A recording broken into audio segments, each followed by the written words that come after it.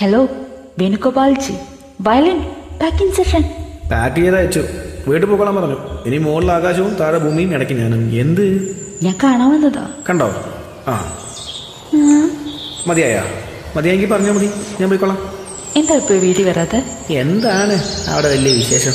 വിശേഷം അടുത്ത് വന്നാ പറയാം. അയ്യ വന്നിച്ചാലും മതി. ഇതേ വഴിയോരത്ത് വെയിൽ കായനും വീട്ടിൽ ചെറിയൊക്കെ വേറെ ആളൊന്നും കോച്ചേ. നിങ്ങൾക്കൊന്നും ഞങ്ങളെപ്പോലുള്ള സാധാരണക്കാരുടെ വിഷമം മനസ്സിലാവില്ല. കാശുള്ളതുകൊണ്ട് ജോലി പിരിച്ചുവിടാം, തിരിച്ചെടുക്കാം, വയലിൻ വായിക്കാൻ പറയാം, തേയില പക്ഷിയുടെ പറ്റത്ത് ചായ ഉണ്ടാക്കി കളിക്കാം, വേണമെങ്കിൽ കുളിക്കാം. ഇതുപോലെ കാറ്റ് വന്നൊന്ന് കാറ്റും കൊള്ളാം. ഞാൻ കാറ്റുകൊള്ളാൻ വന്നതല്ല. പിന്നെ ഇതിനാ വന്ന്? എനിക്ക് സംസാരിക്കണം. നിന്ന് സംസാരിക്കാം, ഞാൻ പോണം. അയ്യോ പ്ലീസ് പോവല്ലേ. അയ്യോ അപ്പൊ എന്നോട് ഇഷ്ടമുണ്ടല്ലേ? ഇഷ്ടമാണ്. എങ്ങനെ മനസ്സിലായി? മെനക്കെടുത്താ പോച്ചേ. എനിക്ക് പ്രേമിക്കാൻ തോന്നുന്നു. ഓഹോ, ഇവിടെ വന്ന് ഇത് കണ്ടപ്പോഴായിരിക്കും തുടങ്ങിയത് ഈ അസുഖം.